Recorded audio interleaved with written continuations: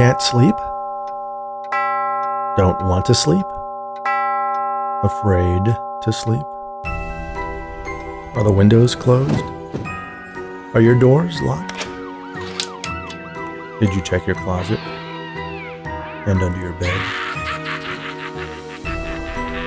Maybe you should keep a light on in the hallway, just in case. Now settle in. Make yourself comfortable. Lay back. Close your eyes. And let me tell you a story.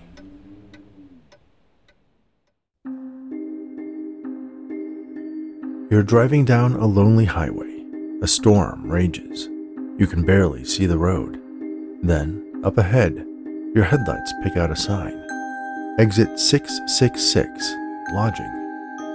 You've driven on this road many times, but don't remember ever seeing a sign for a motel before. In fact, you can't quite remember why you're driving down it now, let alone at night during a thunderstorm. This week, Barbara Avon takes you into the world between life and death, where the proprietor is a funny little man named Milton, who is eager to welcome you to the Owl Eyes Motel, where there's always room for the dead. Room 503. It was the kind of storm that forced even the derelicts to retreat to their gutters. The neon vacancy sign blinked victoriously, despite the rain and lightning that distorted the man's vision as he exited the taxi. His 83-year-old legs wobbled precariously, threatening to send him to the asphalt. He had left Whispering Heights on his own volition, ignoring the pleas from well-meaning nurses. With no next of kin, there was no one to call for help, no one to embrace the man and welcome him into their home. He was tired, he said. He was tired of the same view, questionable dinners, and 3 lousy channels on a small black and white television set that ultimately helped keep him sane by drowning out the whispers of ghosts, both real and imagined. "Where are you going to go, Mr. Bennington?" "Road trip." "But surely a man of your age—" "I'm not dead yet, young lady," he said, taming his thinning white hair back into place. "Where do I sign? I have a cab waiting." The nurse relinquished the form that would absolve the home of any wrongdoing should a resident face adversity in the outside world. She stared at Walter Bennington's notebook, where a crudely drawn portrait of a young woman graced the cover. "She's pretty." The old man softened his disposition. His gnarled fingers gently traced the woman's features. "Beautiful my Diana was. Died in 34. I never did remarry. My heart had no room left in it." "Oh, I'm so sorry." Stiffening, he scrawled something that slightly mimicked his signature, the elegant penmanship stolen by Father Time. "Thank you for taking care of me," he said, offering his hand. The nurse's young hand encircled fingers that were cold as ice. "I hope you find a grand adventure, sir." "Just want to feel like a man again is all. Good night, Nurse Neville." Walter watched as the taxi driver sped away, anxious for his next dime. He picked up his one suitcase and entered the foyer of the motel, cringing as the bell on the door rattled endlessly. The checkerboard floor beneath his feet gave him a sense of vertigo. A red velvet rope blocked off his settee, as if to dissuade travelers from taking a rest. Above it, a large painting featuring a white owl unnerved him. The veins in the creature's eyes resembled shimmering red tributaries. Slowly making his way to the concierge desk, he met a man barely 5 feet tall and sporting only a wisp of gray hair that was styled neatly over his large forehead. Good evening. My name is Milton, and I am the proprietor of Owl Eyes Motel at exit 666. That's 666. What can I do for you this fabulous Friday Eve?" "Do you have a room for one?" Walter asked, holding his notebook to his broken heart. "Don't need anything fancy. A king-size bed sure would be nice, though." "How long do you wish to stay, my good sir?" Walter surveyed the little man's brown trousers and brown vest. His gold name tag shined as if it had just been polished. Milton was spelled out in uppercase letters above the letters OWNER. That's to be determined. Very well, Milton said. He scanned a thick, leather-bound ledger before stating, Room 503. Will that do? Does it have a television? I'm afraid not. It does have its other perks, however, tailored to make your stay as pleasant as possible. There are no television sets in any of the rooms. Will that be a problem? Milton asked, wringing his hands. No, don't plan the stay long enough for it to matter. Wonderful. Allow me to escort you myself. We are not too busy this wonderful Friday Eve. If you can just sign here, please, he said, pointing to the ledger. Don't forget to add the date. That's the 11th day of October, 1985. I know the dang year. Yes, of course you do, my good man.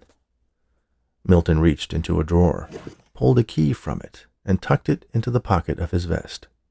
Waddling around the counter, he picked up the man's leather suitcase and stood holding it in front of him, with both hands grasping the well-worn handle. He stared, bemused, at Bennington's rain-soaked house slippers. How much? How much what, sir? How much for the room?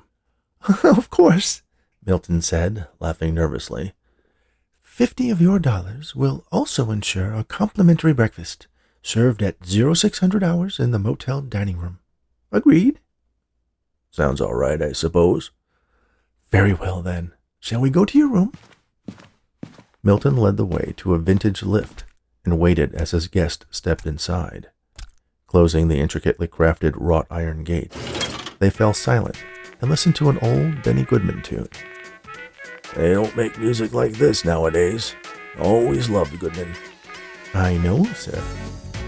Walter stuffed his hands deeper into his trench coat pockets to try and warm them, but it was as if his blood had stopped pumping. What do you mean, you know? Here we are. Opening the gate, Milton stepped into the hallway, thrusting one arm out like Vanna White. Red brocade carpets lined the length of the hall. Fresh flowers sat in vases on half-moon tables of dark lacquered wood. The wallpaper was forest green, with tasteful gold accents. Wall sconces cast a romantic light over everything. Walter looked around him with his mouth gaped open, showcasing his new dentures. I take it you are pleased? It'll do. Yes, well, this way, my good man. Pausing in front of a door marked 503, Milton rested the suitcase at his feet. The light fixtures flickered, causing unnatural shadows to creep up the walls. It is quite a storm we're having. Yeah. My key? Yes, of course. How forgetful of me, Milton said, handing Walter a single key. It was the kind of old key that looked like it could open a door on the Titanic. Bennington leaned over, struggling to insert it into the lock.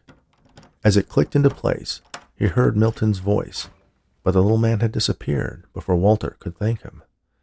Enjoy your stay. Darkness gave way to blinding light. Walter expelled what little food he had in his frail body. His spine felt like it was being stretched by an invisible hand. He no longer wore his trench coat, but a three-piece suit in pristine wingtips. A wedding band encircled his finger, and when she spoke, he dissolved into tears. Welcome home, darling. Diana. Her name died on his lips. A look of concern shadowed her angelic face.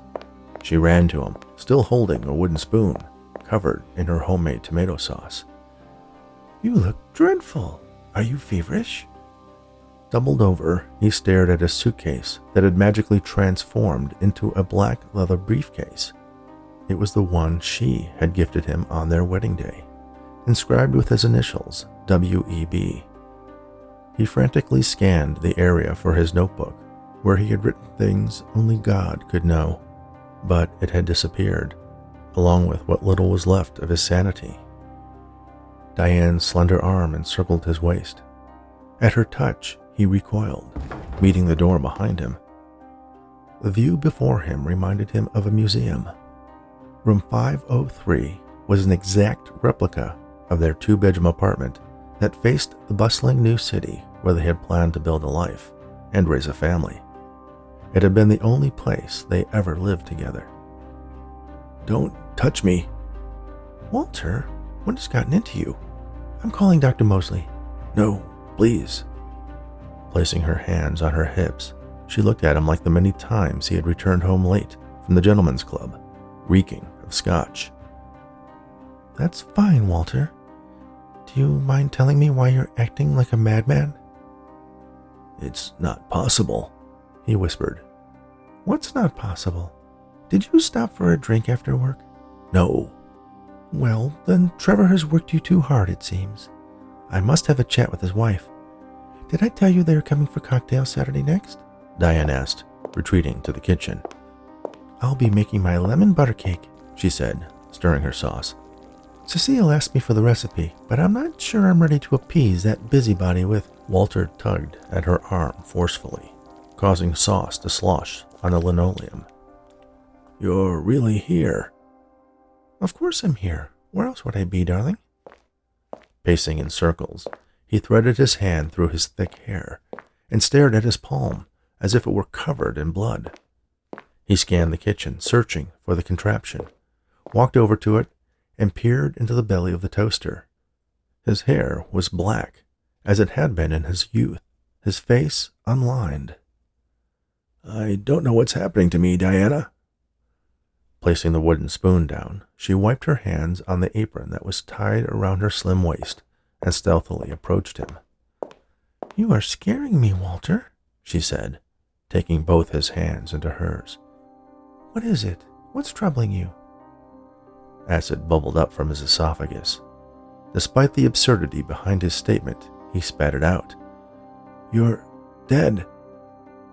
The rouge in her cheeks faded away only briefly. Her laughter grated on his nerves. "That's absurd.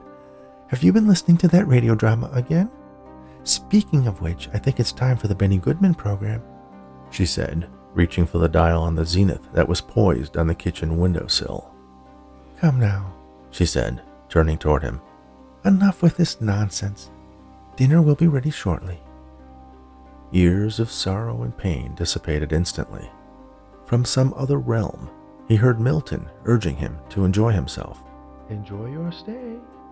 Pushing logic aside, he grabbed his once-dead wife around the waist and ravaged her mouth with deep, soulful kisses. "I missed you so much, Di. So much." "Goodness," she said, coming up for air. "You've only been gone to work."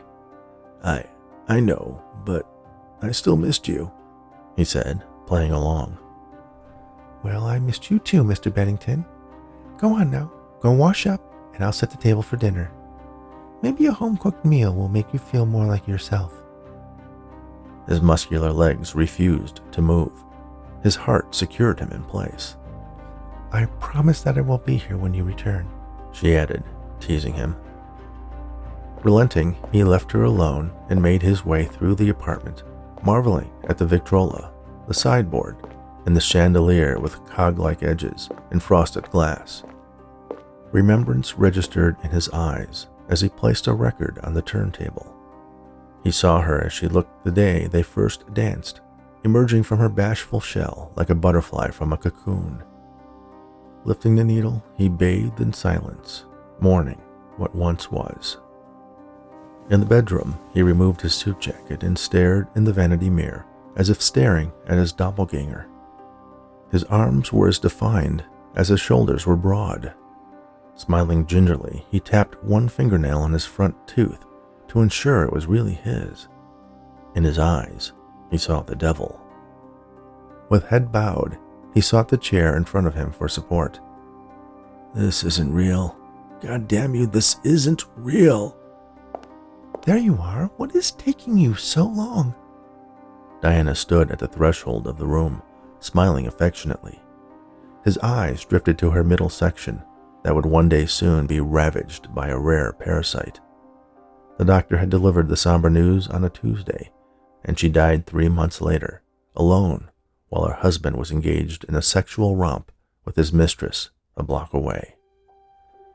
How are you feeling, Diana? Why, I feel fine. I am hungry, though. Are you coming, or are you not? I'm coming, darling. I'm coming. Nurse Neville poured herself a third cup of coffee. The lights at Whispering Heights were dimmed. It was a practice that had been employed since the doors first opened at the retirement home. It was a sign of respect for a resident who had recently died. Damn storm just won't quit. Oh, hi, Rachel. You okay, Carly? Yeah, I was just thinking about poor Mr. Beddington.